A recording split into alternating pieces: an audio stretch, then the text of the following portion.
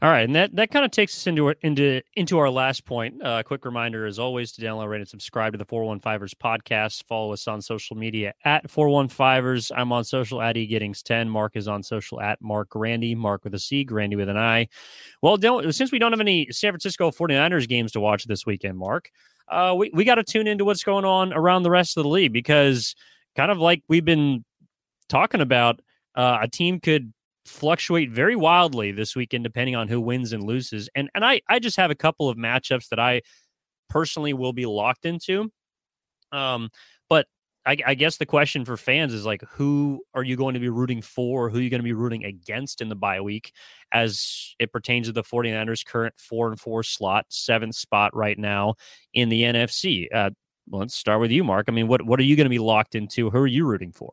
Well, I think the most obvious one is the Seahawks Cardinals matchup because the Seahawks are the team right ahead of you in the NFC West standings. But it also gets interesting because I know you could maybe make a case. I think the clear answer is you would want the Seahawks to lose if you're rooting for the 49ers because you want to win the division. And of course, every Seahawks loss from this point, is great for your odds at winning the division. But let's pretend for a moment that the Cardinals win. They improve to 4-5. Suddenly, they are a half game behind you. The Rams are right there as well. If they beat the Buccaneers this week, they could be tied with the 49ers, although the 49ers have the tiebreak. A Cardinals win over the Seahawks helps the Niners in terms of winning the division, which is probably the priority. It is the priority at this point, but it hurts the 49ers in their odds to make the playoffs if they don't win the division, because then you just have another team who's right there lockstep with you for maybe the 6th or 7th spot in the NFC. So I think the Seahawks Cardinals game probably has the most implications.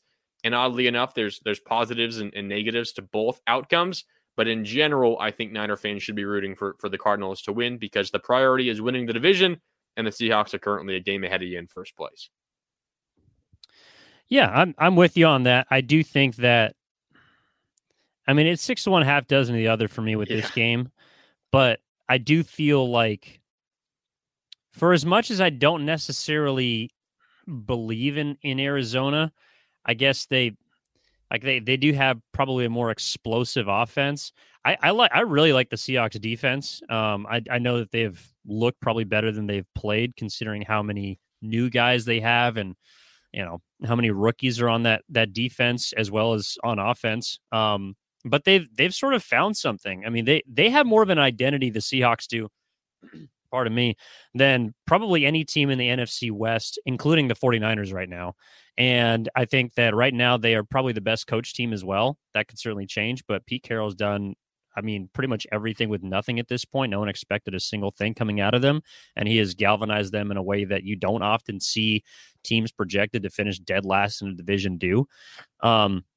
So I certainly see how you would want the Cardinals to win. To me, the much more interesting matchup is going to be L.A. Rams against the Tampa Bay Buccaneers. That's a game where I could see you rooting for either side. To me personally, I would be rooting for the Rams. I know that's something not a lot of 49ers fans want to do, but to me, the more dangerous team is Tampa Bay. And it's also a team that has an easier path to win their division. Right now, the NFC South is basically up for grabs. Not as much, more so, pardon me, than the NFC West. I mean, the Atlanta Falcons are 4-4 in first place.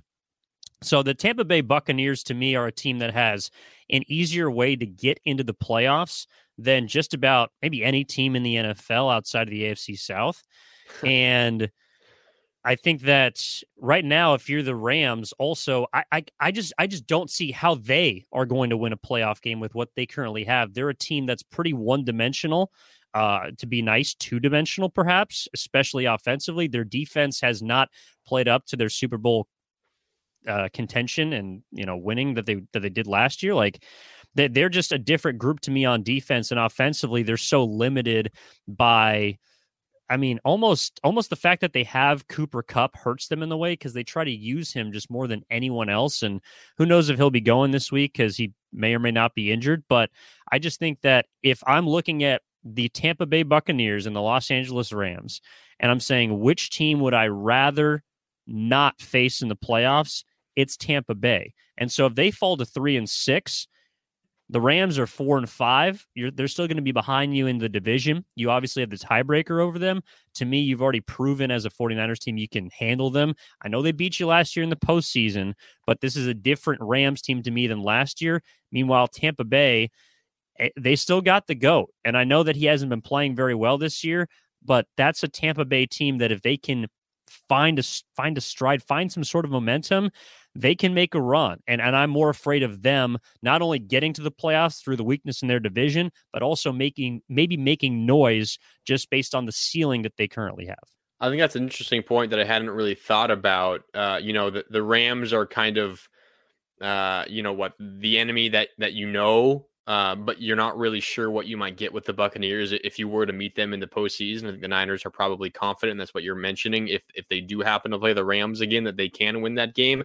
I think the other thing, and it's kind of why maybe there's a little bit of pause in rooting for the Cardinals over the Seahawks, is because you haven't played the Cardinals yet this year. You don't have that tiebreaker to fall back on. With the Rams, you won both games in the regular season against them. So if you were to somehow finish tied atop or anywhere in the middle of the division with the Rams, you have the tiebreaker. So you're going to beat them on that level anyway. They're 3-4, you're 4-4, you're a half game up, but really you're a game and a half up because of that tiebreaker. So there's, I think, more of, you can stomach rooting for the Rams, interestingly enough, because you've already beat them twice. You feel comfortable you can beat them again. Meanwhile, the Cardinals, who knows? They could beat you in the regular season once or twice, and suddenly a win this week against the Seahawks could be the difference in them going to the playoffs and you not, potentially. So I think that's interesting. The other game that I'm keeping an eye on is the Vikings and the Washington Commanders. The Vikings currently are second place in the NFC. They're 6-1. They're playing really good football, but their schedule kind of turns here. The Commanders, not a contender to win it all. You mentioned Taylor Heineke. They always seem to play better with him. Credit to the Commanders. They're playing better. They're getting healthier defensively as well. They have the Commanders this weekend. Then they have the Bills, the Cowboys, and the Patriots on successive weeks. Patriots, lesser of those three teams, but still a quality team. But if this is a Vikings team that maybe gets upset by the Commanders, they could be staring potentially a 3-game losing streak dead in the eyes. Again, Commanders, Bills, Cowboys, and then the Patriots. So if things maybe break the 49ers' way this week for the Commanders against the Vikings could be looking at maybe in a month from now being a 7-5 team, a 6-4 team. Like, there is a very real possibility that some losses come for the Vikings. And if the Niners handle business, that could be enough to put them right back in that conversation for the second seed in the NFC. I'm probably getting a bit ahead of myself, but I think if you are a Niner fan, you should be rooting heavy for the Commanders against the Vikings because, of course, getting that second seed could be valuable. Instead of playing a 6th seed, you'll play the 7th seed in the first round of the NFC playoffs. So I think the Niner fans should be big Washington Commander fans this week. Yeah, no, that's a good point. That's another matchup that's certainly interesting. I would hope or would think that Minnesota is probably going to walk away with that win. But then again, they're only 3.5-point favorites on the road. It's kind of a suspicious line. I guess the other team, kind of along the lines of not rooting for the Buccaneers, I would be rooting for the Atlanta Falcons against the Los Angeles Chargers this weekend. Even though you lost to them, I think they're a much more beatable team if you end up meeting them in the postseason. So, any other games, Mark, that kind of catch your eye this weekend? I mean, you saying the Falcons just kind of got my mind rolling, thinking of how close the Panthers were to beating the Falcons last week, and if the Panthers won that game, they would have been atop the NFC South. They should have won that game. DJ Moore, poor DJ Moore, finally having himself a good game, and then he pulls off his helmet in celebration. Although, to be fair, Eddie Pinheiro, the Panthers kicker, should have made the kick in overtime to win the game anyway. So it's not all on DJ Moore, but probably should have made the extra point. I mean, after the penalty, that was like a 48-yard extra point. So that one is tough, but he missed like a 33-yarder, I think, to win the game in overtime. The 50-yard field goal is the new 40-yard field goal or kick, I guess. He probably should have made it. Kind of an interesting moment there. The Falcons had the decision after that 15-yard penalty on DJ Moore to have the penalty enforced on the extra point or on the kickoff. I think there was 10 seconds left in the game, so there's not much of a chance that you were going to be able to go down and score. Maybe you take the extra 15 yards on the kickoff and you get 20 yards through the air on one play, and then you have a long field goal for the win. But they instead went to enforce it on the extra point attempt. And because Piñeiro has a history of missing 40-plus yard field goals, they took a chance and it paid off. And they got the win, and now they're in first place in the NFC South. So that's a good one. I'm with you. I think the Niners should want the Falcons to win the South. The winner of the NFC South will likely be locked into the 4 seed because that division will likely be the worst of the division winners.